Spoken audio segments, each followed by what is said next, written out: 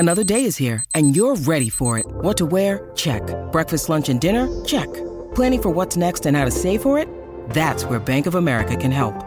For your financial to-dos, Bank of America has experts ready to help get you closer to your goals. Get started at one of our local financial centers or 24/7 in our mobile banking app. Find a location near you at bankofamerica.com/talktous. What would you like the power to do? Mobile banking requires downloading the app and is only available for select devices. Message and data rates may apply. Bank of America N.A., member FDIC.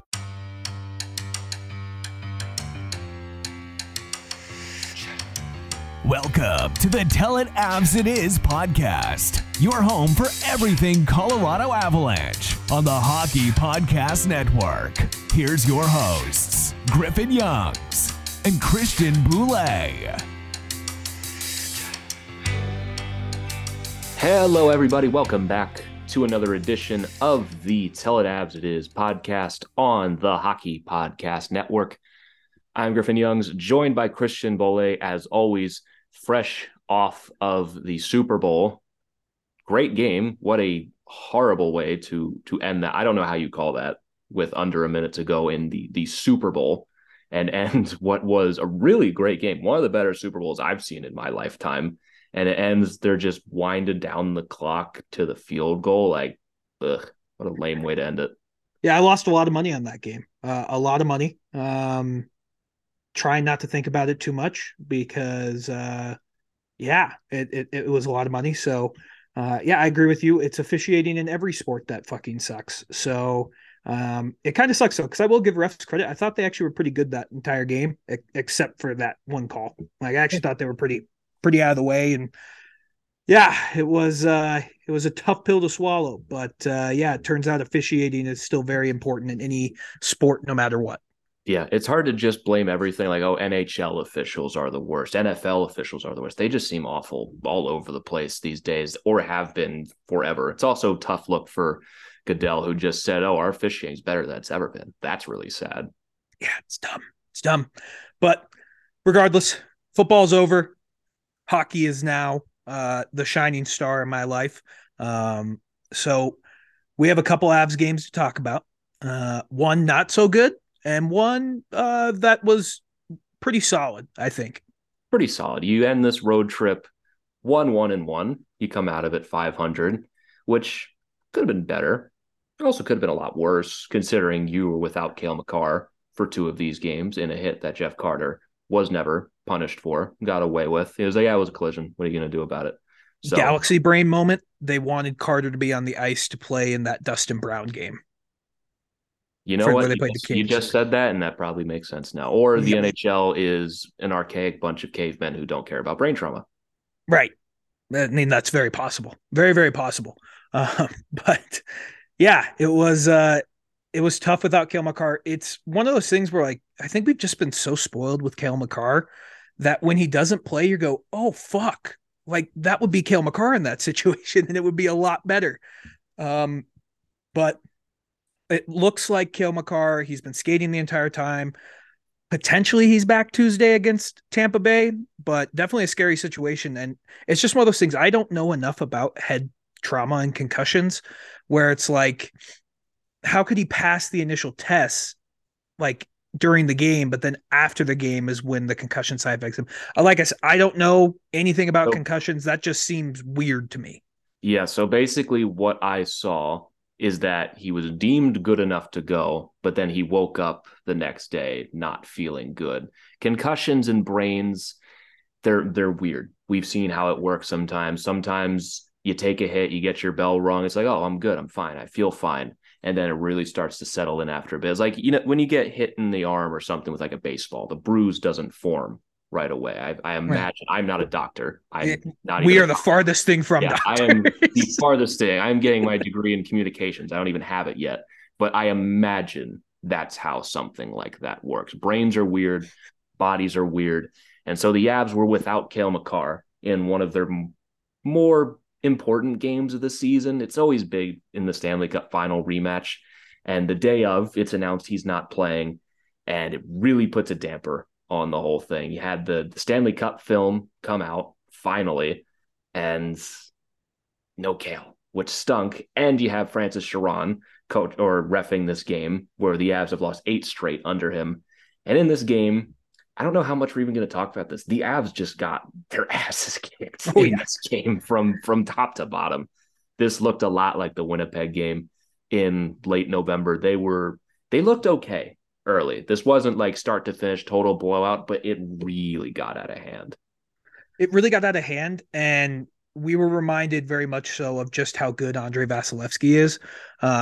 Because this game, like you said, it was a close game for till probably about 10 minutes left in the second period, and then it really got out of hand whenever Tampa got their third goal. Yeah, I'd even say the Hagel goal. I kind of felt like it was only 2-0, but I was like, you felt bad because you had that whole transition where it's like Mikko has a great chance. Vasilevsky kicks out his left pad, he made it look so nonchalant, like a routine save. That was actually a very, very difficult save. And it goes in the opposite end, and Georgiev can't make a play. I don't blame Georgiev for that goal. It's more Taves and Gerard got confused, and they both took the same guy, and Hagel was wide open. This is where you really see where people who just hate Gerard hate him just to hate him. He didn't make a perfect play on this. Hayes is covering nobody here. Yeah. He is not doing anything on this play. Gerard is at least on a guy. Didn't make the perfect play, got a little outworked, but Taves is not doing anything. Blaming that entirely on Gerard is just not fair. There are times he deserves fair criticism. That was not entirely one of them. And the Avs, right after this point, Tampa had all the momentum, and pretty fair to say they ran them out of the building at this point. The Avs, they couldn't finish in this game. It was the same thing against Pittsburgh. They couldn't finish. Malgin had that wide open net in the first period. The poor guy just can't score. He has it in his bones. He has it in his brain. When he has an open net, he shanks it every single time. He's a good player. If he could score, I think he'd have minimum 5 goals with this team since he got traded here. Without a doubt. I mean, I think the Tampa defender got a stick on that shot. I think he did. That's what I mean. Like Malgin, he just can't get that break his way. Yeah. Even when it is wide open, he misses. And then even when he does get it right on his stick, it gets blocked. I saw him score 1 with the Leafs this season in the season opener. It was like he was a centimeter away from the goal line, and it was put right on his stick. I mean, maybe that's what he has to do to get the ball rolling here. Just get a centimeter away. Anything more than 5 inches away is just not going to happen. But yeah, I mean, Andrei Vasilevsky is just so fucking good. And I'm glad he didn't do that to us in the Stanley Cup Finals, because let's be honest, he wasn't Andrei Vasilevsky in that series. Like he was good, but the Avs definitely did not get the best form of Andrei Vasilevsky in that Stanley Cup Final. Yeah, there was at least 3 games where he was straight up outdueled by Kemper in that series. And this game was rough in particular. Obviously, there's no Kale, but especially after that first period, I don't want to say they looked lifeless, but the Avs, they looked frustrated, I think is a far more fair term to use. And obviously you have the Mikko penalty towards the end of the second period. He gets 10 minutes for a game misconduct.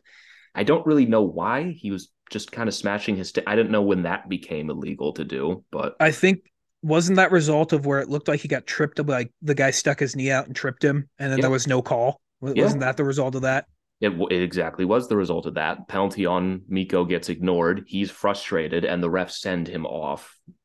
Like, just nothing went right in this game. You had Cogliano take that knee from Ian Cole 90 seconds.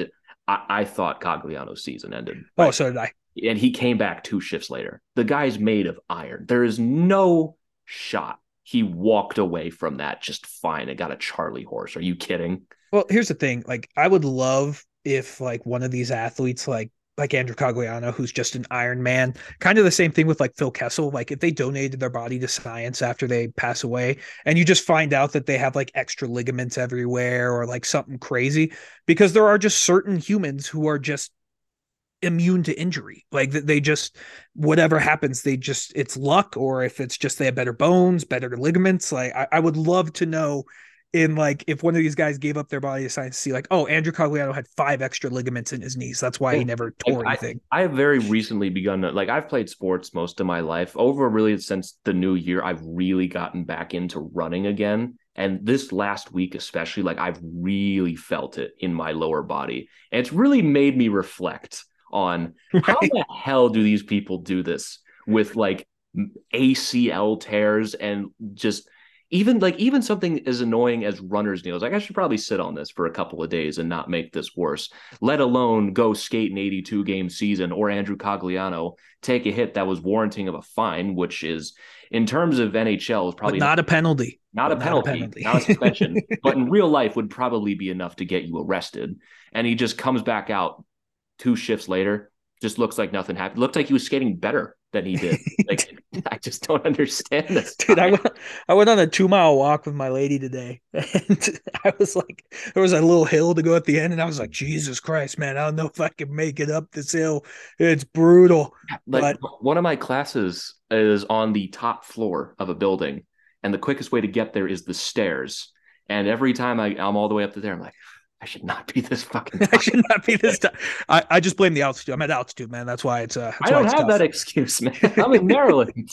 But I mean, that was the thing, man. Like, Andrew Cogliano luckily avoided all serious injury in that. Like, that really could have been bad. Still don't know.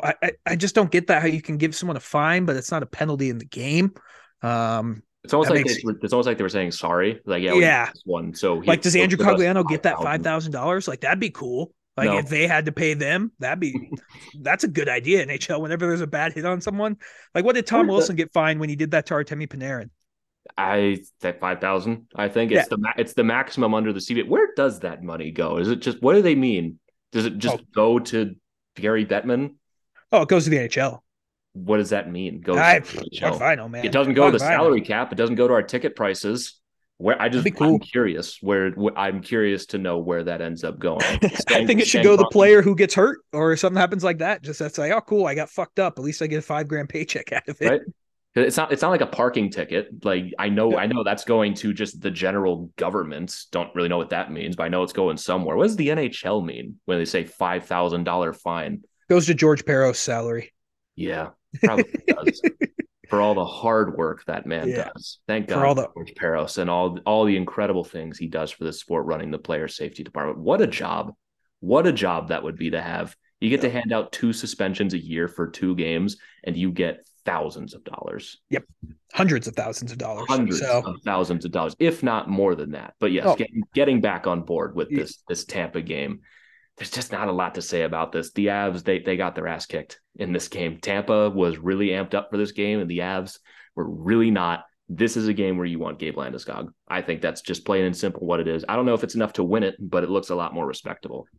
I think it looks a lot more respectable, and the Avs actually scored more goals on themselves than they did in this game. So that was impressive. That's a feat in itself there. That felt like just a spit in the face. Like, Val Nichushkin on that penalty kill ends up just knocking that into his own net to make it 3-0 on the point goal. It's like, in a game, the last 2 games where we have not been able to put the puck in the net, you finally do, but not the other one. Not the right net. Just, I feel like that encapsulates the whole thing. It's just, no matter what you're going to do, nothing was going to go right in this game. It was destined to go wrong when Makar was out. It was destined to be wrong when Sharon was reffing this game. And you throw it in the trash, unfortunately, and move on. Doesn't take away the ring we got out of it. No, doesn't take away the ring. But I thought it was interesting, that challenge that Bednar had on that 3rd goal. I'm glad they didn't overturn it, like, looking back on it now, because if they overturn that and set that precedent, that is a dangerous precedent to set as the NHL. So as much as that sucked in the moment, I was like, can you imagine if we get like more and more reviews like that, where it's like very clearly like he just fell on the puck and it just squirted to the other guy. Yeah. I thought it was a great challenge by Bednar because it was worth a shot. And at that point, you put him back on the power play, and they make it 4-0 at that point. The game's already over if this goal stands. You're not scoring 4 unanswered on Vasilevsky and winning this game right now.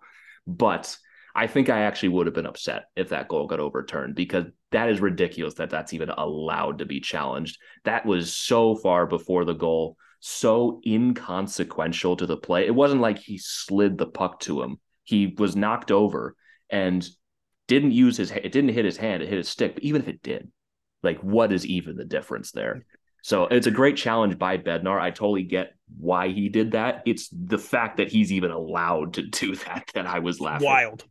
It was wild. But I agree with you. I think it was good that the NHL didn't overturn that, because, I mean, you could have made the case. I mean, even Dave Jackson, the broadcast, is like it kind of looks like he pushes his hand out, but there was nothing like in depth, or what's the word, like Inclusive. inclusive, to show that it was Conclusive. Yeah. conclusive. Yes, sorry, inclusive is also a good thing to have. Yeah. Very good thing most of the Yeah, time. conclusive evidence to overturn that. So I agree with you. I think that was more just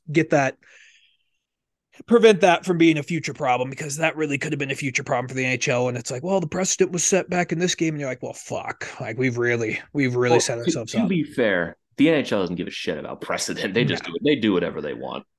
If But there was precedent in this league, we would not have half of the problems we have with the true. right now. My favorite part of that is when they first showed that Avs were challenging, and everyone on the bracket's like, "What the fuck are we challenging? What are you talking about? Like Challenge the for goalie doesn't what? even get touched." Are they saying Val kicked it into his own net?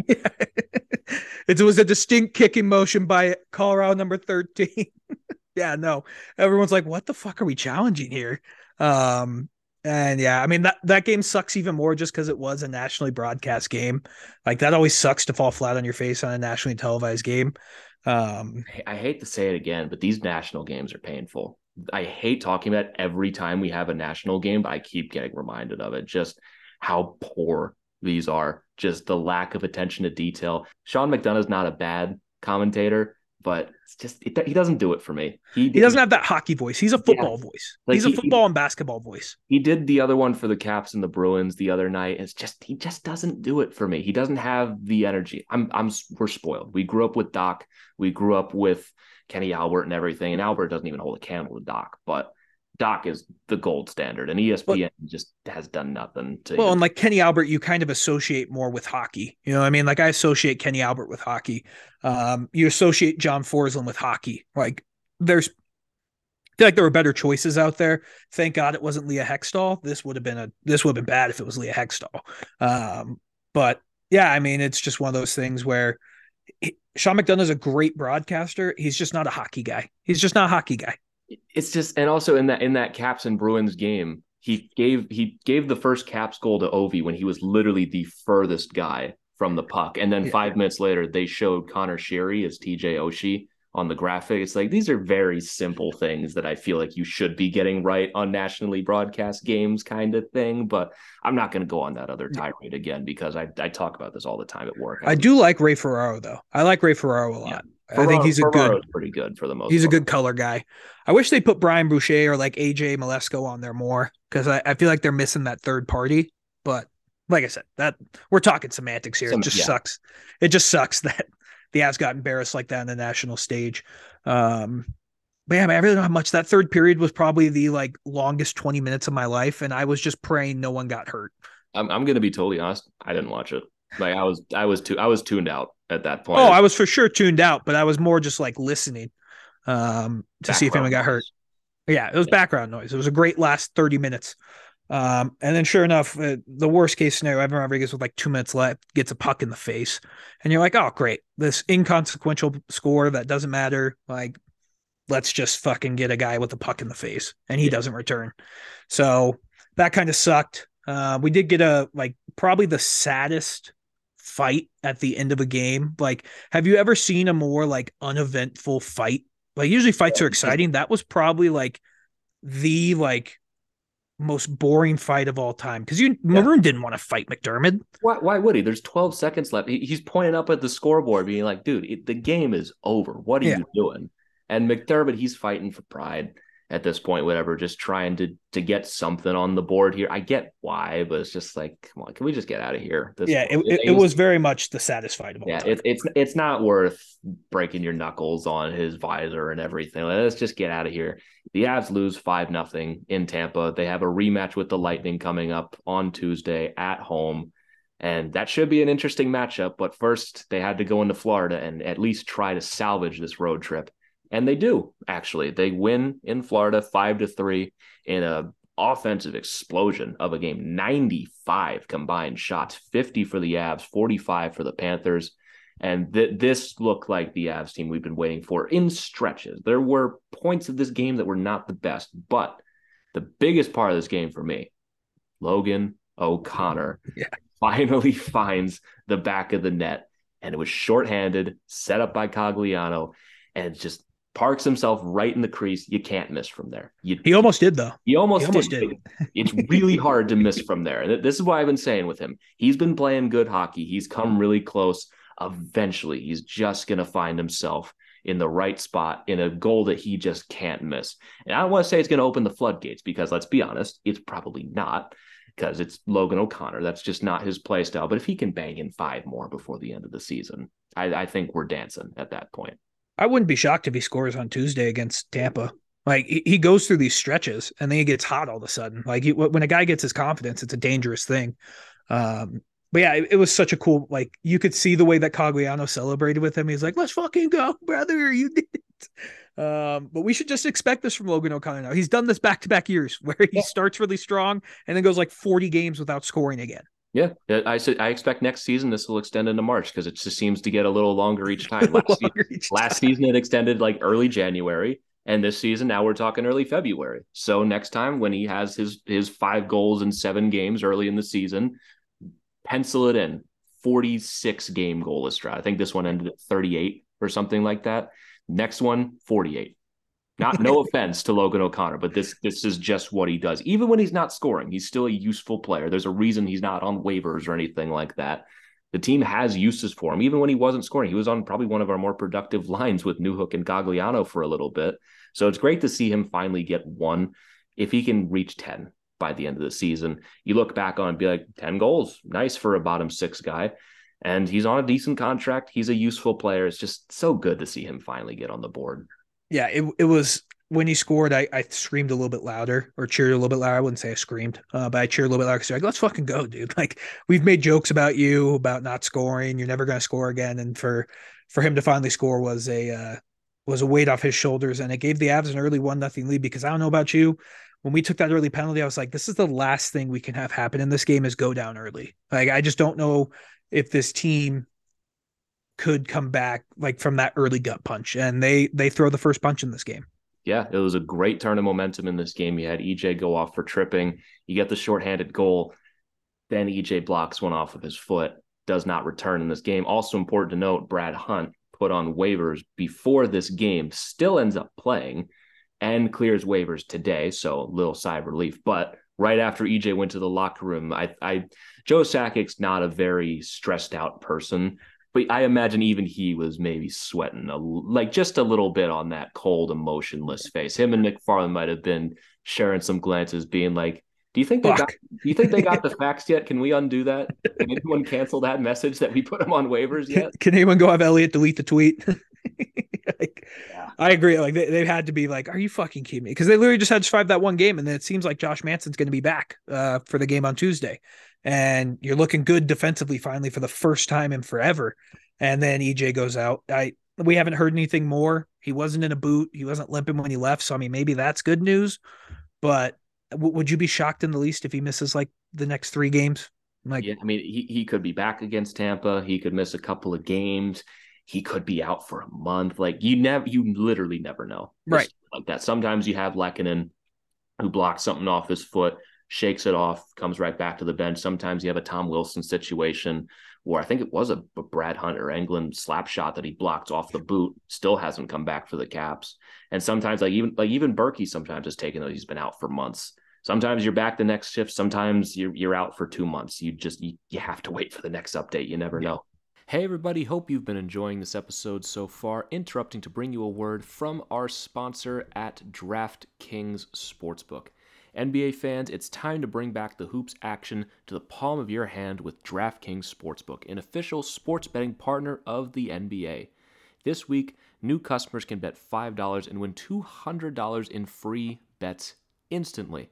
Plus, for a limited time, all new and existing customers can get a no-sweat same-game parlay every day. All you have to do, go to the DraftKings Sportsbook app today, opt in, and place in a same-game parlay on any NBA game, and if it doesn't hit, you'll get a free bet back. I'm not going to pretend to be a basketball guy, but those Denver Nuggets, they're looking like some free money right now. If you want to get in on the action at DraftKings Sportsbook, you can download the app now and sign up with code THPN. New customers can bet $5 on the NBA and get $200 in free bets instantly, only at DraftKings Sportsbook, an official sports betting partner of the NBA with code THPN. Minimum age and eligibility restrictions apply. Void in Ohio. See show notes for details. Now, back to the episode. I imagine we'll find out after practice tomorrow. But yeah, that sucked because EJ was playing good. And then luckily we had 7D that day, so you didn't really have to go on 5D. But that meant Curtis McDermott got some more ice time. Brad Hunt got some more ice time, and so did Andreas England. But I think this game alone, I think that's why they kept England up. I think England is like the Avs already have enough offense at their D line. I think they need more of a guy like England's play style where he's not going to like jump up in the rush or anything like that. And especially when Manson comes back. Like I think that was the right call to send Hunt down, but I mean, you never know. Yeah, I think England, they just find a few more uses out of him than they do out of Hunt most of the time. Hunt's been able to find the back of the net, but since England stopped taking out his own goalies, I think they just find him a little more useful nowadays. And he played perfectly fine this game, had a nice little scrap with Ryan Lomberg that I thought he won. And right before the end of this period as well, before the halfway point of this period, man, I miss this guy. Matt Nieto on the perfect setup by JT Compher makes it 2-0. And as much as I really want to come here and say, like, wow, great play by the Avs, what the hell were the Panthers doing on this? You go to the screen cap of that goal, there are 5 red jerseys right there. All of them could have made the play to stop that from happening, and none of them did. I imagine Paul Maurice is just going to have like a still of that on the big screen at practice next time. Saying, what the fuck are we doing here, guys? Yeah, like, how old are you guys? Is this Pee-wee hockey? None of you wanted that one? I'll take it. I mean, I like the way Nieto plays with Compher. I think just adding Compher, like JT Compher, I think this was one of his better games of the year. He was fantastic all night long in this game. He's had a couple of great games. Yeah, ties his career high in assists with 30 games left, 22 games left, however many games are left. So he's going to break that. Great contract year for him. But he was fantastic in this game. He was forechecking like a maniac. Like the way he was just on that forecheck all night was really fucking good out of him. But I mean, we just keep saying that JT Compher has a great game. Like it's not even really that big of a surprise anymore. Yeah, he's been fantastic on whatever line he's been playing with. Even when he's been playing with the big guns, he finds a way to contribute. Even when he's with Matt Nieto and the like, or Cagliano or whatever, there just doesn't seem to be any problems with him right now. This is a completely different JT Compher than the one we saw last season. He's motivated, probably by money, contract year and everything. And he's been playing great. It almost makes me think that, like, coming into the season, like, oh, you got to spend big on a second line center. It's like, yeah, maybe you still do, but Compher's still playing that role pretty well so far. Maybe wouldn't suck to have him down on the third line, but in a pinch, I don't hate him up there. But with Matt Nieto, like, man, this guy kicks so much ass. He does. He's so good on this team. And my only problem with the trade is we didn't get him back sooner. He's so good on this roster. And he's already up to 10 goals on the season. He's not going to bang in 20 or anything. You don't need him to. He just plays real solid hockey. He's just such a great addition to this team. The fact that you got him for 2 guys that you weren't going to use anymore, like even right now, Jacob McDonald wouldn't have been in the lineup. And like I kind of look at that as 1-for-1. I think Kaut for Merkley is its own thing. And this McDonald for Nieto, great piece of business. Take that trade 10 out of 10 times because it just gives you more solid bottom 6 options. And that's what Matt Nieto is. But yeah, I mean, he bangs that goal in. I agree with you. I don't know what the Panthers were doing. They left JT Compher wide open at the back of the net and let Matt Nieto wide open at the front of the net. Not ideal defense. How do you do both? How do you not pick one at least? You have that's 5 what I'm saying. guys down there. You weren't even covering anybody at the point. You had a perfect H formation of doing nothing. The Panthers are a very weird team because as we saw later in this game, they have stretches where they're a very dangerous team. And then things get away from them so fast. They make such dumb mistakes, which I'm not sure why you're making with Sergei Bobrovsky in that. You'd think, maybe you want to lock that down a little bit, but what do I know? I'm not Paul Maurice, I guess.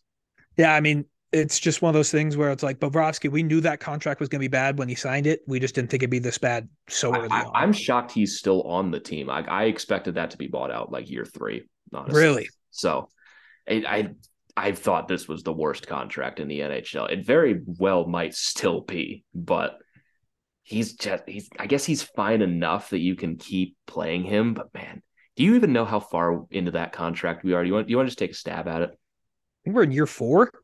Pretty much. Yeah, Yeah. there's 3 seasons left after this at Ooh. $10 million, which is weird because doesn't that still feel like it was so recent?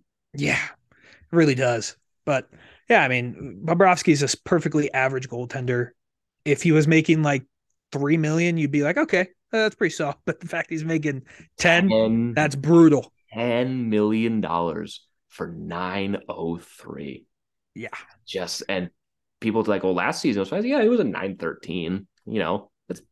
That's pretty good. It's not going to win any Vesnas, but in his whole tenure with Florida, he's been a 900, a 906, a 913, 903, which is honestly better than I thought he would be when he signed that contract. Hasn't had a season under 900. $10 million. Yeah, it's brutal, dude. Like that is a lot of money to pay for a guy who is league average at his absolute best. You're not buying the good Sergei Bobrovsky from Columbus. You're buying the older, more used model at the same price. So, yeah, I mean, the Panthers, like you said, they have stretches where they look like one of the best teams in the NHL, and then they just give it all away right back. And that was evident in the second period because the Panthers came out. Was it Ekblad who scored first? Yeah, it was Ekblad. Yeah. You want Georgiev to make a save. He didn't see the puck. Right? He just flat out didn't see the puck. I have less of a problem with the first goal than I do with the second goal. The Right. second goal, I thought he was out of position. McDermott didn't play great defense on this, but I thought he did enough to push him to the outside. There's no other skater coming in. You really only have your eyes on this guy. Out of position, he missed. The first one, there's at least bodies in the way. I think there was a deflection based on the replays I saw. I don't think there was enough. Not a great goal. I'm not going to try to defend this.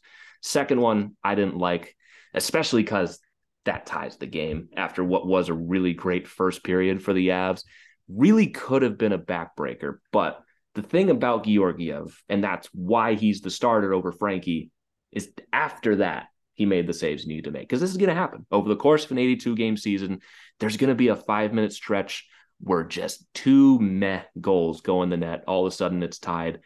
And there's nothing you can do. You can't take it back afterwards. You need to make the saves after that. And that's exactly what he did after this point. The only goal for the Panthers after this was one he really had no chance on. And we've seen with Frankie sometimes those 2 go in, and it's hard for him to recover after that. It can spiral for him. It could spiral. But yeah, I mean, like that second goal, you can't get beat short side on that. Like that's like if you get beat far side, okay, maybe, but short side, like that's a tough one to give up.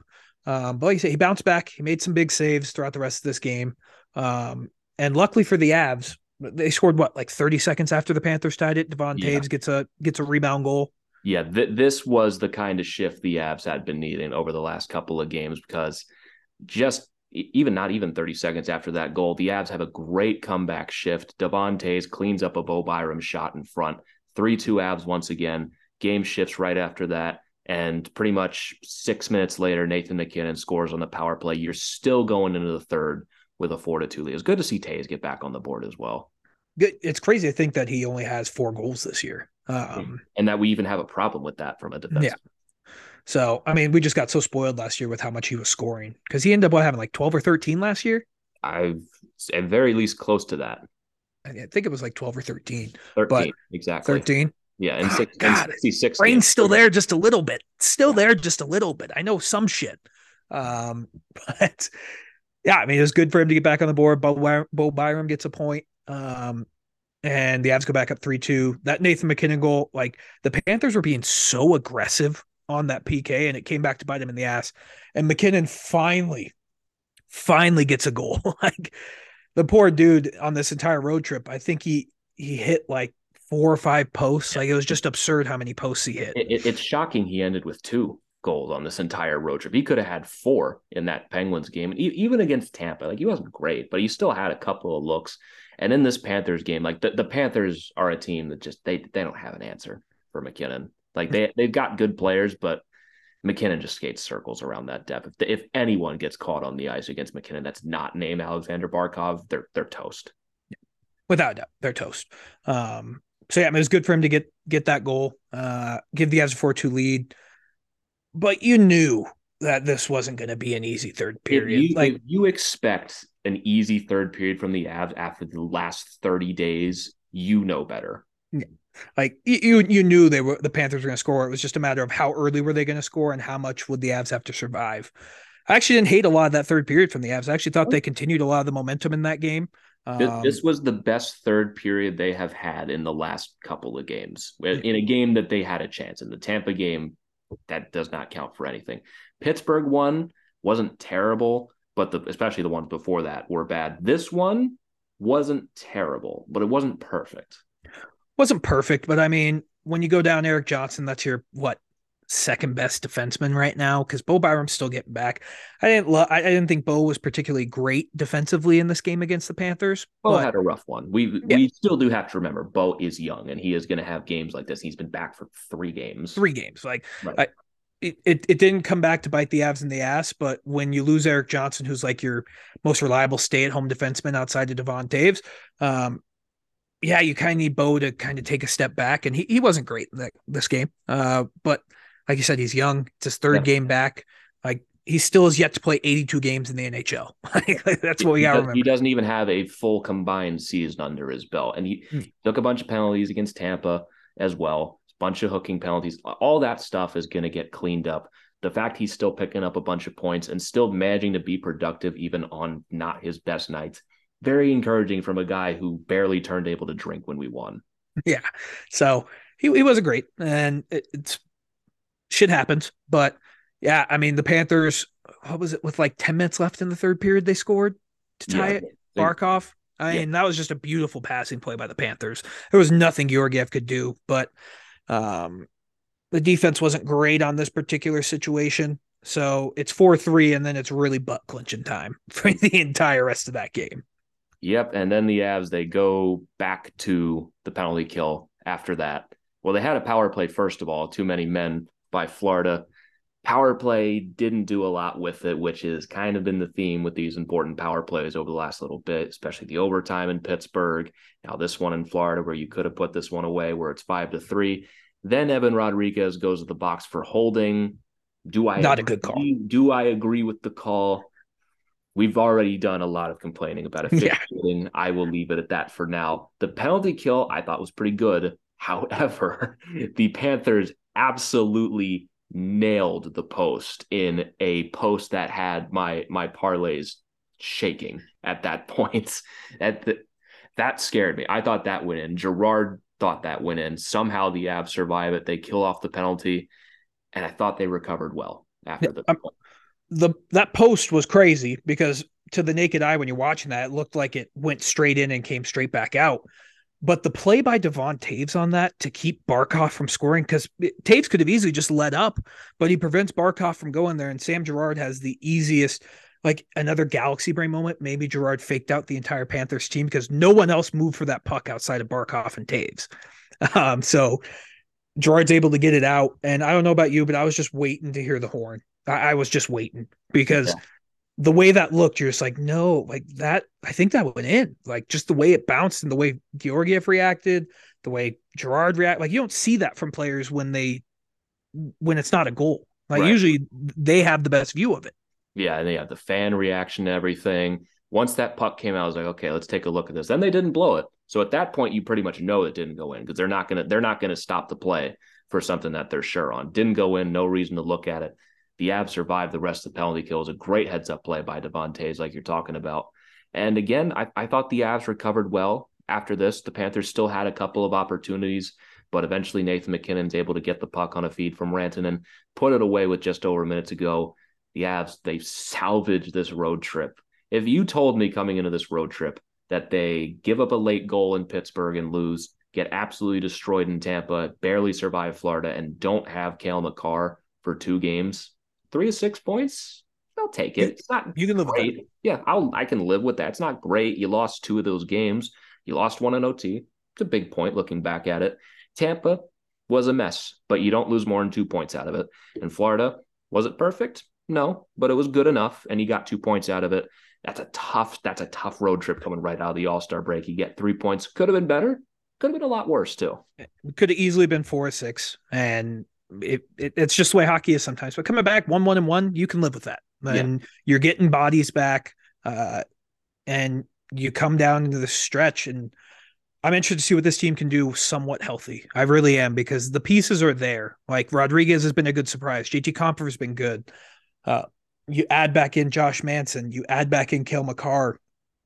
This team's good. Like, they're going to be good. It's just, are they going to have enough time to gel? Yeah. And really make that push? Yeah. One of the things that Evan brought up when we had him on that I really hadn't considered all that much, because I didn't really think it was that bad, was even strength scoring on this team. It really opened my eyes when he said that Alex Newhook is second on this team in even strength goals at the moment. And great for Newhook, but holy shit, some of these guys need to start scoring again. He had McKinnon, who's now up to 11 on the season. He's tied with Newhook. Do you remember who he said third is on the team? Was it still Val? No. Was it JT? Andrew Cogliano. Oh, yeah, that's not good. Eight even strength goals. Cale Makar has 8. Lehkonen has 7. Compher has 6. Just give me a ballpark. What do you think Mikko has? 28? 27. Damn. He is more than double ahead of the next closest guy on the team, which is McKinnon. That, to me, is the big part of this team that needs to be fixed, I would say, before the end of this season. Getting someone outside of Ranson's great. If Ranson wants to continue, by all means, put him in at even strength. But you need to see a lot more guys like Lehkonen, like Compher, like Erod putting in these pucks at even strength. And then I think we'll start to see a lot more wins consistently. There's also been a lot of injuries. A lot of these guys haven't played full amount this season. And if you can figure that out, I think you're in a much better spot. It's also interesting when you look at the standings, because whenever we lost, so did Minnesota. And then also when we won, so did Minnesota. So it didn't really seem like anything changed, except ultimately we got that extra point against Pittsburgh that ties us at 60. And now we have the extra game in hand on Minnesota. So between us, Minnesota, and Calgary, we're all at 60. Game in hand on Minnesota, 2 games in hand on Calgary at the moment, which I imagine we're going to start to put some distance between them. But for right now, not a lot has changed. What for the entirety of all those 3 teams, 1 point has been the only thing separating them since the All-Star break, is that OT loss to Pittsburgh. Yeah. And I mean, Dallas lost to Tampa on Saturday, so the Avs were actually able to gain some points on them. And you still have 3 games in hand. So if you can win those games in hand, you're talking 4 points back in Tampa or Dallas. So it's definitely doable for the Avs. I mean, this next week is going to be a very, like, these are probably the biggest games the Avs have played so far in this season. Yeah. Because if you can beat Tampa, get 2 points out of that. I mean, honestly, if we lost to Tampa, I wouldn't be like, I would much rather win against Minnesota than against Tampa. I would easily sacrifice that Tampa game to beat Minnesota the next night. 10 out of 10, no hesitation. Like, yeah, it would suck to get swept by Tampa. It would suck. But that's a pride. It's a pride thing. That helps Tampa try to get home ice against Toronto in the first round. Does not affect us at all. Beating Minnesota is the most important game of the season so far. And it sucks that you almost have to look at it as a scheduled loss after playing Tampa the next night, and you're going to Minnesota for it, but you can't afford to look at it that way. This is a massive game for where we're at in the season right now. You're going to Minnesota, and you got to find a way to beat these guys. And if you lose to Tampa and beat Minnesota the next night, especially in regulation, that's a win. 100% that's a win. Agreed. And I mean, Minnesota doesn't have an easy game Monday against Florida, so but they're going to be rested. Yeah, they're going to be rested. But yeah, it's the biggest game of the year. Hey, everybody. Hope you've been enjoying this episode so far. Interrupting to bring you a word from our new sponsors at Raycon. This is the time of year everyone's making New Year's resolutions, talking about big changes. But most of the time, these are pretty unrealistic. And even the smallest changes can contribute to these habits. And I've found you don't have to break the bank to make a big deal purchase for even the smallest things that can be a part of these big changes. For me, that has been my Raycon headphones.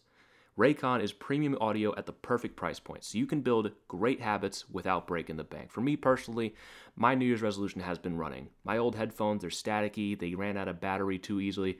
Ever since I switched, Raycons have fixed my routines and made them so much easier. Whether you're looking for a pair of everyday earbuds, gaming headphones, or a speaker with a battery that'll last all night, Raycon has you covered. And these are half the price of other premium audio brands. So you don't even have to choose. You can get a pair of headphones and a spare, a speaker, and you're still paying less than you would for even just one pair of headphones from other companies.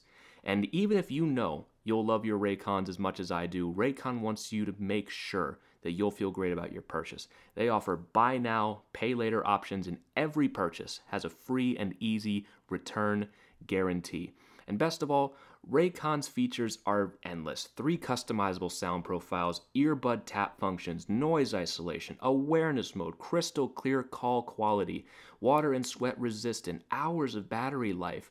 There's just no reason to not get in on this now. So if you're ready to buy something small with a big impact, go to buyraycon.com/THPN today to get 15% off your Raycon order. That's buyraycon.com/THPN to score 15% off. Now, back to the episode. If the Avs win both those games, we'll be coming on Wednesday talking about just how we're going to be feeling great, fresh after Wednesday. Yeah. Now we move the schedule back around again. We're coming back on fresh on Wednesday. So we're either going to be coming on here tap dancing or very emo. It could be bad if we lose both. There's going to be a whole different tune to that episode. I'm going to be rubbing my hands before we hit that record button, because I'm going to have a lot of things that I'm going to regret saying when I wake up the next morning. But this is going to be a really fun stretch. This back-to-back I've had circled on the calendar ever since it got announced. If you can find a way to win both, that is huge, because you got 2 days off right now. You play Tuesday and Wednesday, 2 days off again, and then 2 days on against St. Louis and Edmonton. And then you have 4 days off before you play Winnipeg and Calgary. So it's going to be a tough end of the month, but this is the most important one. You've got to find a way to beat Minnesota. Tampa, if you can win, awesome. I only care if you win that game if you beat Minnesota. If you lose to Tampa and beat Minnesota, I do not care. Yeah, I'll care a little bit in the moment. I want to win every single game. But if you beat Tampa and lose to Minnesota, that doesn't feel like much of a win. Yeah, it doesn't feel like much of a win. I mean, if they get 3 or 4 points out of those two, I think I'd be happy with that as well. If you can drag Tampa to overtime or a shootout and you lose that way, and then you beat Minnesota, but even then you're dragging that game to OT, and then you're going to Minnesota, right, make it even harder. You want to win both. Obviously, you want to win both. Hopefully, Cale Makar is back for these games. Like you said, he's been skating and everything. He's been out there. He was skating with Manson and Helm back in Colorado.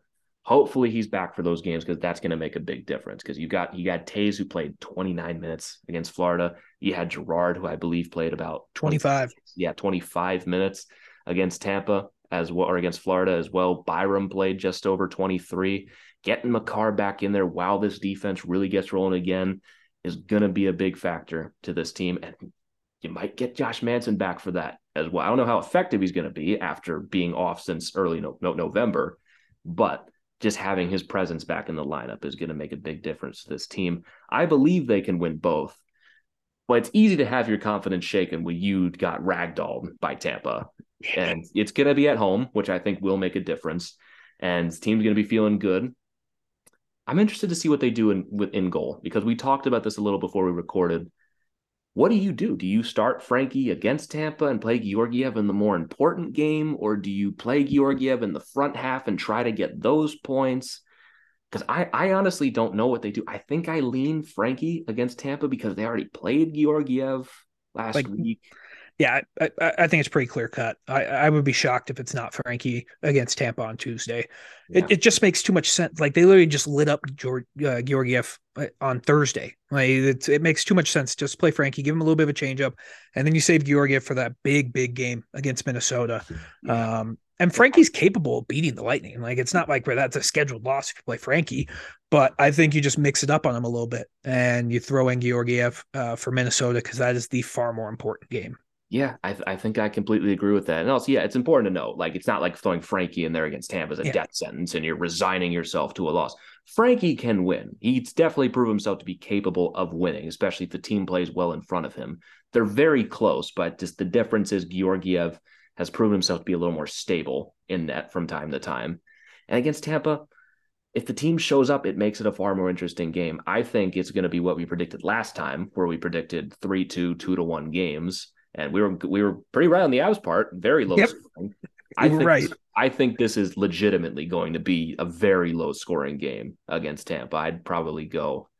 I don't want to. I hate predicting losses, but I think I'd lean probably 3-2 Tampa in this one. I'm gonna get ballsy. I think the Avs win like 6-0. Really? Yeah, I really think they do. Cale Makar will be back. Josh Manson will be back. They're gonna be pissed about that performance. They're gonna come out flying. I really hope they do get pissed about this performance. If this is their best 2-game stretch of the entire season against Tampa and Minnesota, I will take it every time because I think this is the most important two back-to-back you're going to have. I think we have like 8 of these to end the season for some reason, but it's going to be a lot of fun. I think it's going to be a great game. Again, it's really easy when you just got absolutely crushed by Tampa 5-0 to think, well, what's going to be different 4 days later? But we've seen in hockey, things change quickly. You add a healthy Cale Makar back in the lineup. You put the Avs back on home ice for the first time in a little bit. You never know. Maybe they do. I certainly hope you're right. I think they blow them out. I really do. I have a feeling about this game that you tend to have a better record with these than I do. Yeah, I'm by no means am I like good at gambling or picking wins. My gut is telling me that I think the Avs are going to respond, and I think they probably get 3 early ones in the first period, and they go up 3-0. That wouldn't shock me in the least. It just wouldn't. You're getting me all pumped up now. Like, maybe they will. You know what? Fuck Tampa. I mean, I really could be wrong, and this will come crashing and burning. But if we're looking for a bold take, I think the Avs blow them out. I think it's a reverse. I think we beat the shit out of them. I like it. Because Cale Makar just adds so much to this team. And Josh Manson, like we forget Josh Manson. Well, he wasn't great before he was getting hurt, but he's still a better defenseman than like a majority of the other players on our defense. Right. Like he's a very solid top 4 defenseman. Right. I mean, is $4 million a lot of money? But yeah, he's better than Englund, Hunt, and McDermott. I don't think there's any question about that. He's going to have a play every single game where he treats the puck like a live grenade. That's not going to change. But there are plays that Josh Manson makes that are a lot better and this team needed a lot of those plays in the playoffs last season, and he can contribute in goal scoring every blue moon. That's what Evan was saying too. Like he has more offensive skill than people give credit for. I mean, pretty much right after we got him too, he was finding ways to put pucks in the back of the net. And in the odd game in the playoffs, he scored some massive goals. He did. The guy's got a clutch gene in him. He does, and we saw him and Byram in the playoffs were fantastic. That is a nasty pairing. When those two are together, I love those two. It sucks that we lost both of them because that is such an underrated pairing. It's a really good pairing. Complement each other so well because it's not like Girard and EJ where they're so vastly different that like it works. But those two, Byram has enough of a physical edge that it works together with Manson. It's not like end of the spectrum like EJ and Girard. They're close enough together that you just see it just works. That's the best way to describe it. Byram has that skill. He has a lot of that talent and is great moving that puck around. Manson can retreat into the back end a little bit, but their chemistry together is just so good. I think this team has really missed it. They've really missed it. And you're talking about like Sam Girard. He's not a penalty killing defenseman. He's going to be off the PK with Manson back. Yes. Like that is going to be massive for Girard because he's not a penalty killer. Like we've realized this, like we've known this, that he is not a penalty killing defenseman. So you get Manson back out there and you actually have like 2 solid defenseman groups when it comes to the PK. Granted, this is if EJ is healthy. If EJ is healthy, yes, like you have 2 solid penalty killing defensemen or groups. So I see this team when this D's healthy. We talked about at the beginning of the year, the defense was going to be our biggest strength. And we've been without our biggest strength for 3 months now. Yeah. It just doesn't seem like it's getting any better either because you get Byram back. You miss Makar for a couple of games. And it's like, oh, Makar will be back next game. EJ blocks a shot with his foot. So I'm a little worried about what's going to happen against Tampa. Hopefully just for once we can have our healthy defense playing again. But it almost seems like a pipe dream at this point. It seems like a pipe dream, but if Manson's back and Makar's back, like this team's starting to look more and more like the team we saw back in June. Like it's just flat out that way.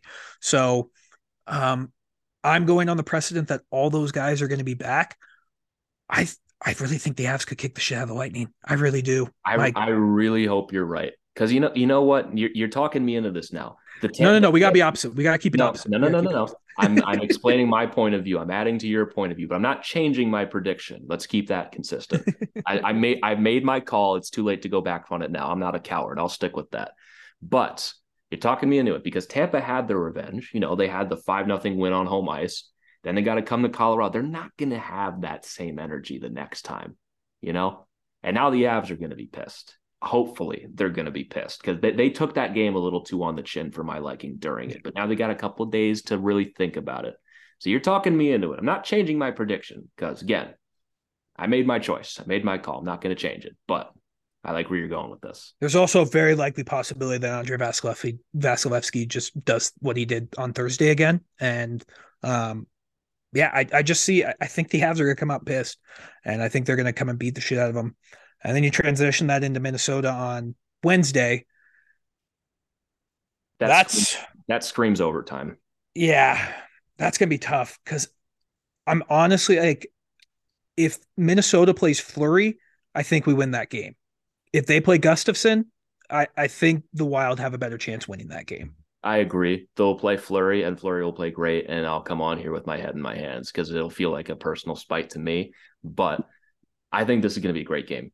Honestly, it's going to be really tough because the Wild are going to be up for it, and I'm sure the Avs are going to be up for it. That third period is going to be what it all comes down to.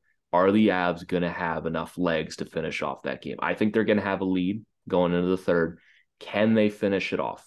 And if it goes to overtime, are they going to have the fresh enough legs to finish off that game? Because that's what I think it's going to come down to. I think it's going to be even the whole way through. I agree. I'm going opposite in this one. I think this is, if you can get it to overtime, you're considering that a win. I really do. Because if you can get 3 or 4 points out of this, you're feeling good. But this is such a tough game to have on the second half of a back-to-back. It's just fucking brutal. And it just screams, like, doesn't it just scream the Calgary game from the beginning of the year? It does a little bit. It's not exactly the same because that was obviously banner night and everything. But it's like at this point in the season, like you can't afford to look at it as a scheduled loss. It's just, you got to look at it as taking care of business. Yeah, you have to look at it as taking care of business. But I don't see it, man. I think they lose 3-2 in overtime.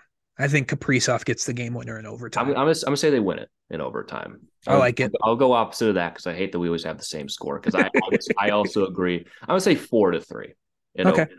I think the Avs are gonna have a 3-2 lead in the third period. The Wild, much like that game at the end of the year last year, not the last one, but the one a month before that. I think the Wild are gonna find a way to tie that game up late, and this game goes to overtime. And I think Val finally gets his in OT. I like that call. He's so due for one in overtime. He's so good in overtime, but he just can't get it to go. It's his time. I think this is going to be one of the best games of the season.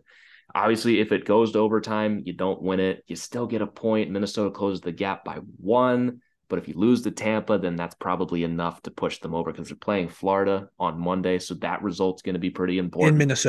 In Minnesota. They ended up beating the Devils the other night in the shootout, and they lost to the Coyotes coming out of break. Who did they lose to after that? Because I'm blanking on that. Dallas. They lost to Dallas. Yeah, they lost to Dallas. They got their ass kicked by Dallas. Yeah. So Minnesota hasn't been great. It's not like they're this juggernaut that we have to worry about. They're a worse team than they were last season. They are very much teetering on that playoff line. They're 4-6 in their last 10. Yeah, they lost to Arizona. They got the breaks beat off them by Dallas. They got their breaks beat off by Vegas as well, who was going to be without Logan Thompson for a little bit, and snuck by in a shootout against New Jersey without Jack Hughes. So it's not like Minnesota's coming into this game smoking hot. No. The Avs more than likely have a chance, but this is such an important game that both teams are going to be up for. It's going to be a close, tight checking game. I think the goaltending is going to be really good on both sides, and whoever wins this is going to earn it, hopefully. I agree. But if Fleury's starting, I think we have a better chance. Gustafsson has surprisingly turned into one of the more surprising goaltenders of the year. Gustafsson is probably the reason they're in a playoff spot at all. Like, remember in October when Fleury couldn't make a save, and remember that game where Gustafsson just had pucks just going through him like he was made of cheese? That was bad. Good times. The fact that he's recovered to being like a 9-15 goalie is the only reason Minnesota is in the playoffs at all right now. Yeah, they could very easily be where St. Louis is. Very easily. But speaking of the Blues, their sell-off has kind of begun here. Vladimir Tarasenko is now a member of the New York Rangers, traded for a first-round pick, Hunter Skinner, Sammy Blais, and a conditional fourth-round pick. Did I get that all? I did. And Nico Mikkola is going to the Rangers as well. So the Blues, they've acknowledged their season is done, and Ryan O'Reilly's probably not too far behind. And honestly, I don't think they did very well in this trade. I don't know. I mean, did they eat any cap when it came to Tarasenko? They ate half. Yeah, that's tough. That's tough. I honestly, in situations like this, I don't think eating cap matters. Yeah, it's true. But I mean, I guess it depends. Do they get the Rangers first or Dallas's first? They get the worst. That's the condition. Oh, that blows. Yeah, that's not the greatest return for them. It's not like they just traded Dallas's straight up and they're hoping Dallas's ends up better. The condition is they get the worst one. So if the Rangers end up winning the thing and Dallas goes out round one, they get pick 32. That's rough. That is a tough trade because, I mean, maybe not. And Tarasenko hasn't been great this year. He's already been pretty good with the Rangers. I think. Yeah, he's been really like. This is a big win for the Rangers. Big win for the Rangers. Panarin and Tarasenko is gross. That is a nasty pairing, and it's tough because I look at this and you have to bring up that Tarasenko has a no trade clause. That he had full control over where he was going. And I imagine that the other packages for places he would go to were not that appealing. Because I was wondering, like, why did they do this so close to the deadline? They didn't want to get pushed down to the wire, obviously, and then have Tarasenko nix it at the last second and they lose him for nothing. So it's not a great package. But now that I'm saying it out loud, I get it. But Sammy Blais was a cast-off from it's hilarious that he's back in St. Louis following that Buchnevich trade. And they get Hunter Skinner, who is he's in the ECHL right now. He's not going to be anything really. That first round pick, it's a deep draft, but there's a chance it could be in the bottom 28 of the first round, and a conditional fourth round pick that will become a third if the Rangers make the playoffs. So it's a third round pick. So they get a first and a third for him. I doubt they're really going to turn anything into this, if we're being honest. But I doubt it. But if you move O'Reilly I'm assuming he probably gets a first round pick. Well, there was the report today that he might not be as expensive as teams were thinking. Might even be a second. That's ridiculous. If you can get Ryan O'Reilly for a second, that is disgusting. That would be a tough sell if you get this return for Tarasenko and like a second and maybe a prospect for O'Reilly. Like, I know they're upcoming UFAs and everything, but that's tough. Yeah, I think O'Reilly's the better player. Like, personally, he's having a down year, but he's the better player, and we know what he can do. He's also been hurt. He's back now, but scored the game winner last night. Yeah, and Sammy Blais scored for them as well. His first game back to the Blues. So you know what? Maybe this is what he needed. Yeah, I don't know. I mean, it's going to be interesting because the Blues are definitely, like, their championship window is closed, and they're going to have to turn over this team. That is great to know that the Avs just shut that door. That's great. Isn't that the best? It's that Kadri did it. Yeah. After all that shit in the second round, Kadri scores that hat trick in St. Louis and just shuts it all down. And Darren Helm will forever be their daddy. So yeah. So, I mean, the Blues 2 years in a row. 2 years in a row. We wasted your championship window. Yeah, wasted it. So, yeah, I mean, the Blues are going to be an interesting team for the next couple of years because they're going to have to go through a rebuild, but they already have their goalie locked up for a 6x6, which, yikes. You're losing another captain more than likely, and you have Colton Parayko signed for 6 more years, and he looks bad. Colton, do you want to know when Colton Parayko expires? Is it 2029? 2030. Oh, Jesus Christ. Yeah, I think I'm almost be 40 by the time that happens. That contract just kicked in. 6.5 for 8 years. And he's been god awful this season. Legitimately one of the worst players on a floundering team. And it's tough because the Blues, they've signed some pretty lengthy contracts. Braden Shen is signed until 2028. You still have Brandon Saad signed until 2026. Love Saad. I hope he goes somewhere else that isn't St. Louis. Buchnevich is a fine contract. He's got 2 more years after this. They locked up Kyrou and Thomas, 2 identical deals, and they've been fine this season. Kyrou's actually been pretty decent. He's bounced back. Yeah, he's bounced back from his early part of the season because he was bad early on in anything. Very bad. He's a point per game player right now. He's 49 and 49 at the moment. Thomas has been decent. He's hurt right now, though, isn't he? He's hurt, but I think is he hurt? Or is that really recent? Oh, I know he got hurt before the break. I thought he picked up a point the other night, but No, he may have. I don't know. I haven't been watching the Blues. yeah, he's just been okay. Like the Blues, they've got a lot of work to do for the next little. I don't know if they can rebuild. Like they're like Falk is until 2027. Krug. Yeah. Krug is 2027. Pareko's 2030. Nick Leddy's 2026. Why? Thanks. Yeah. It's only going to get worse from here. Yeah, and we'll see where this all goes for them. But for the Rangers, I don't know, man. The Rangers, they're worrying me a little bit because they look kind of nasty right now.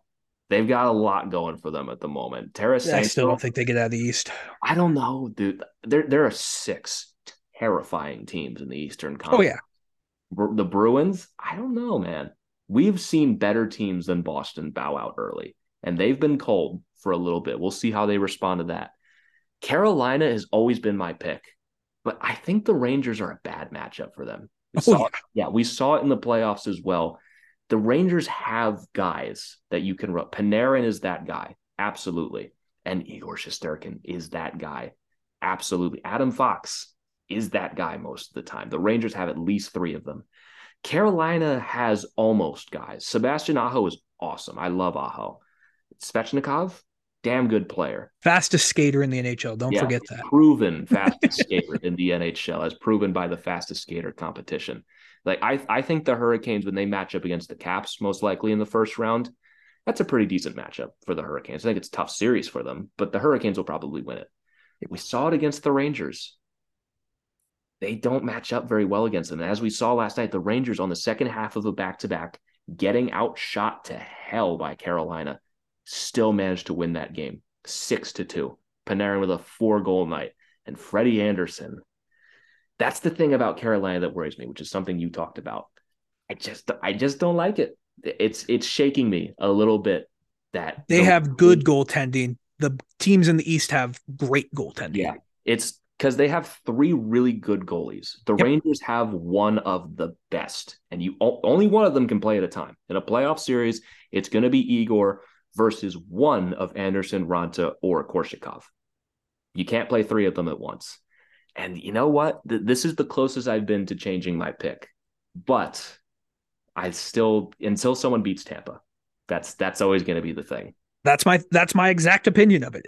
What I saw from Tampa against the Avs on Thursday. If they do that in the playoffs, no one's beating them. No one. Like Vasilevsky, when you literally let in 0 goals, it's very hard for a team to beat you.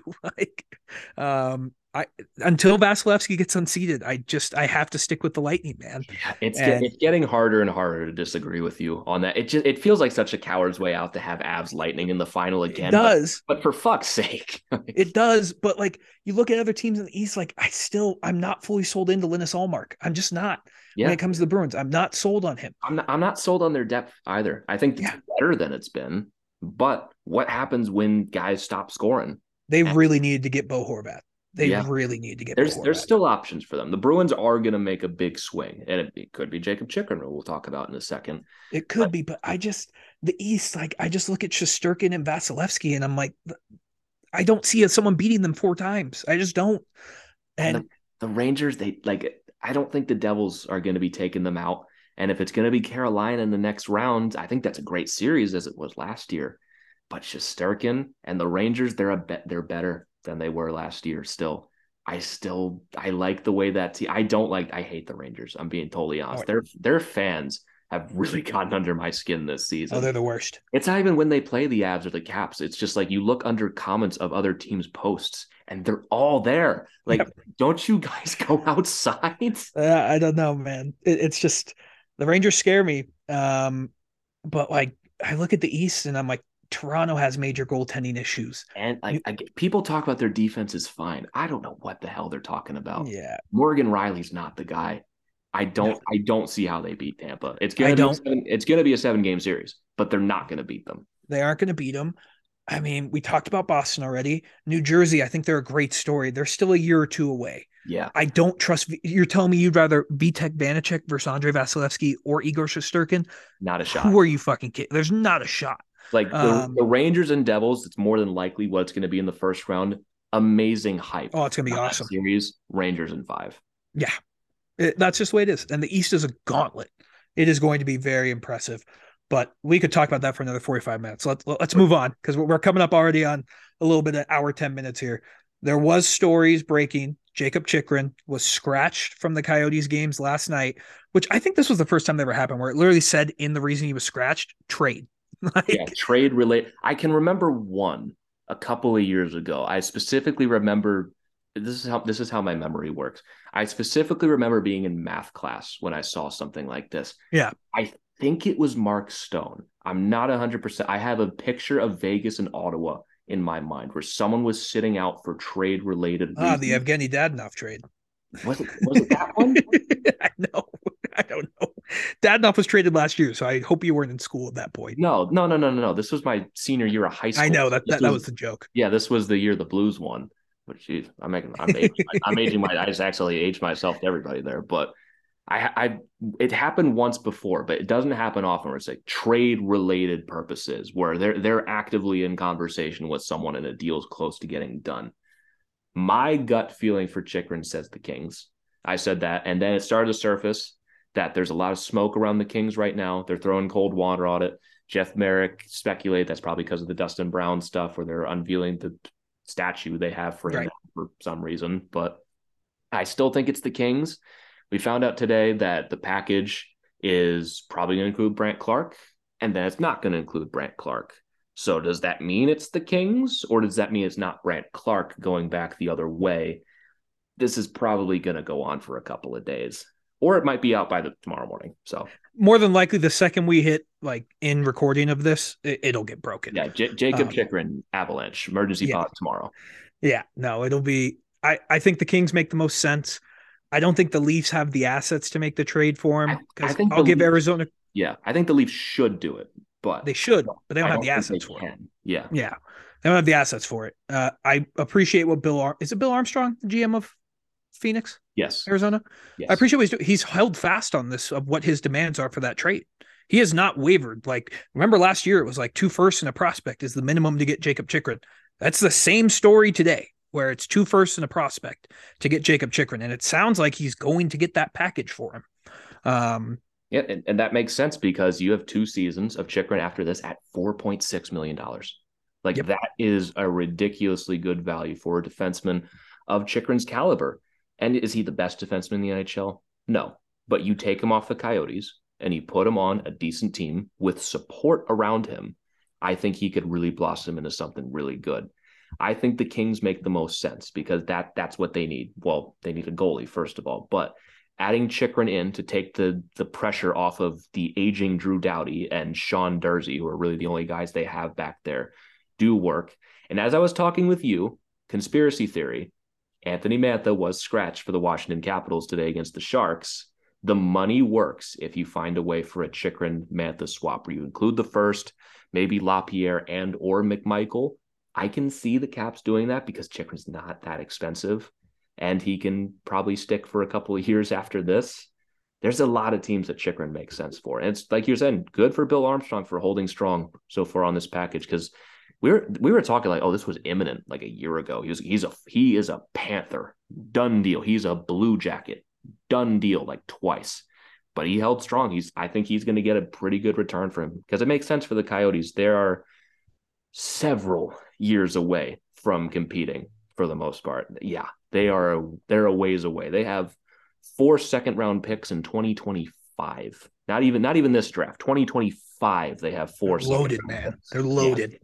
They've got a lot of work to do still. If they can get Bedard, that definitely kicks things off. But odds are against that still, even if they end up being the worst team. They got a long ways to go. Chychrun's 24, which is not old, but he's probably going to be in his 30s by the time they're talking any sort of makeup. Yeah. And he's playing some damn good hockey right now. So it makes sense to move him. It does. The other team, I think they could be, I don't think they should do it, but I could see the Senators pulling this off. I can see that too, for the most part. And we've also, when we're talking about good defensemen that could be on the move, it was reported yesterday that the Sharks and the Oilers have been discussing an Erik Karlsson fit and how they would make that work, which is interesting because that sounds awesome for the Oilers if they can imagine McDavid and Karlsson together. It's like, what do you need playing defense? No one else is going to have the puck. That's the best defense you can possibly play. You just have the puck the whole time.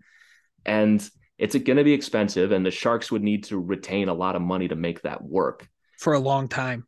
Yeah, but that's the thing. We're probably talking $4 million for 4 seasons after this. Yeah. Like that's going to cost a lot.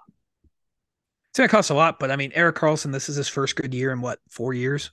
Like, I think they would be crazy to not move him right now because they'd be crazy not to move him. I agree, but the Oilers, if you want to take an aging defenseman who is injury prone, sign up for that. That's exactly why the Sharks should do it. He is one bad step away from that being a boat anchor around your neck until the end of time, like it has been for the last couple of years. He hasn't been bad, but especially right away when they got him, he was hurt, especially when they needed him the most. He has 70 points right now this season. Like, that is crazy. It's been gross. If you are able to get out from $11.5 million halfway through this thing, and even if you have to retain a little bit, that's better than buying him out.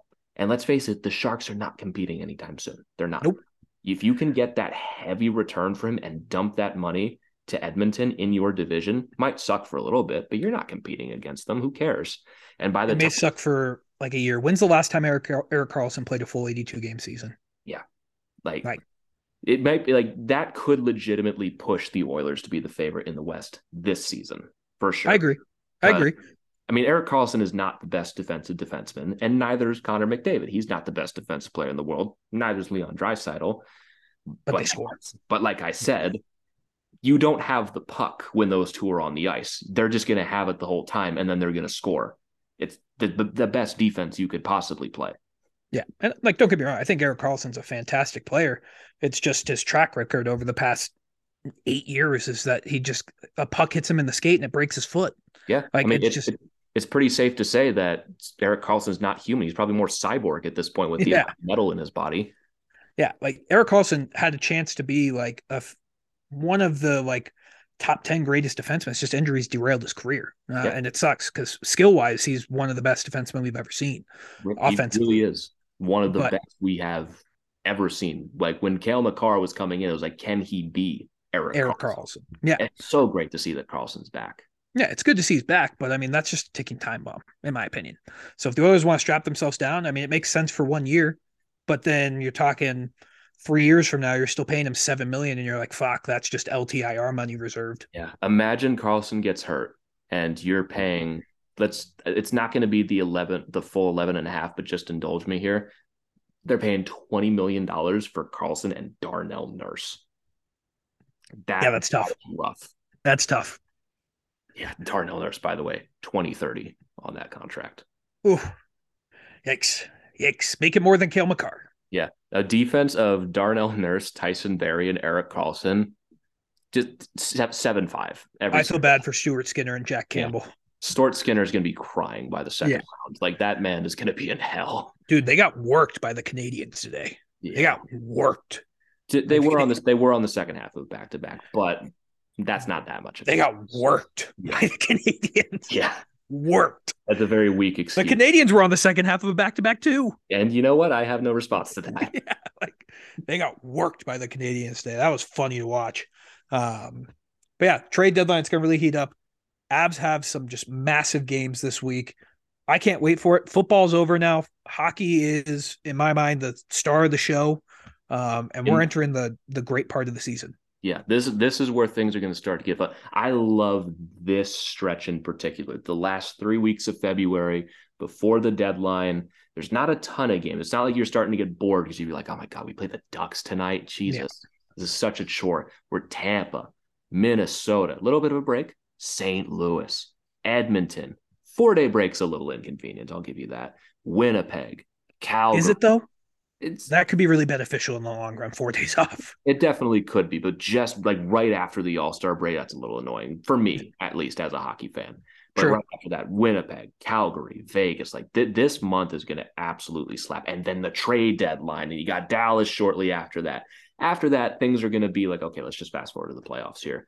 This is the best part of the regular season, hands down. It is the best part, and I can't wait for it, man. I think it's going to be really good. Wednesday's episode could either be, or Thursday's episode, we'll record on Wednesday.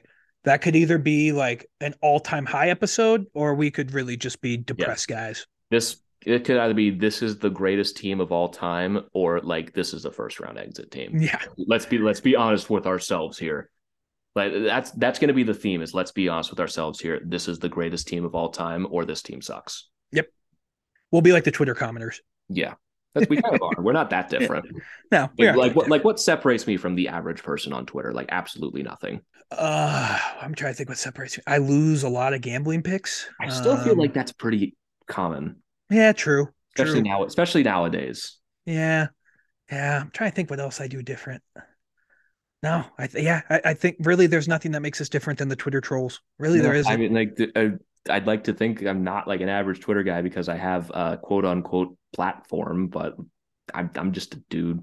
Yeah, we're just two guys just sitting talking hockey. Yeah. We don't ever claim to be smart. No, I don't think ever once we have ever claimed to know anything, like at all, or have any sort of insight. We make guesses at best. And the thing is when you make as many guesses as we do throughout a season, you're bound to be right every once in a while. Eventually something sticks, and one of my things is I say a lot of words and none of them mean anything a lot of the time. So you don't have to. We won't ever reference it. You don't have to agree to that quickly, Christian. You don't have to say that. No. I was saying, because I'm the same way. We both, when we're wrong, we just don't bring it up again. But when we're right, you guys are going to hear the fucking end of it. Were right. I know when I'm wrong. Like I know every single time I've come on here and been wrong. I just don't talk about it. I just store that away in my brain and hope no one notices. Correct.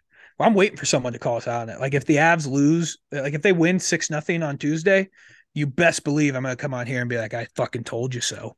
But if they lose, we'll just delete that part from the episode. Yeah, it's be like, wow, who could have seen this coming? Not me. Tough one. Just move on to the next one. Not going to win them all. Oh, all right. Well, let's send these people on their merry way. Yep. I think that's going to do it for this edition of the Tell It Avs It Is podcast on the Hockey Podcast Network. Thank you all so very much for tuning in. As always, use promo code Tell It Avs It Is on SeatGeek for $20 off your first order of $50 or more. If you want to follow us on Twitter, you can follow me at GYoungsNHL. You can follow Christian at Christian_Belay. And you can follow the show at Tell It As It Is. But we will be back following these massive games against Tampa Bay and Minnesota. But until then, let's go Avs.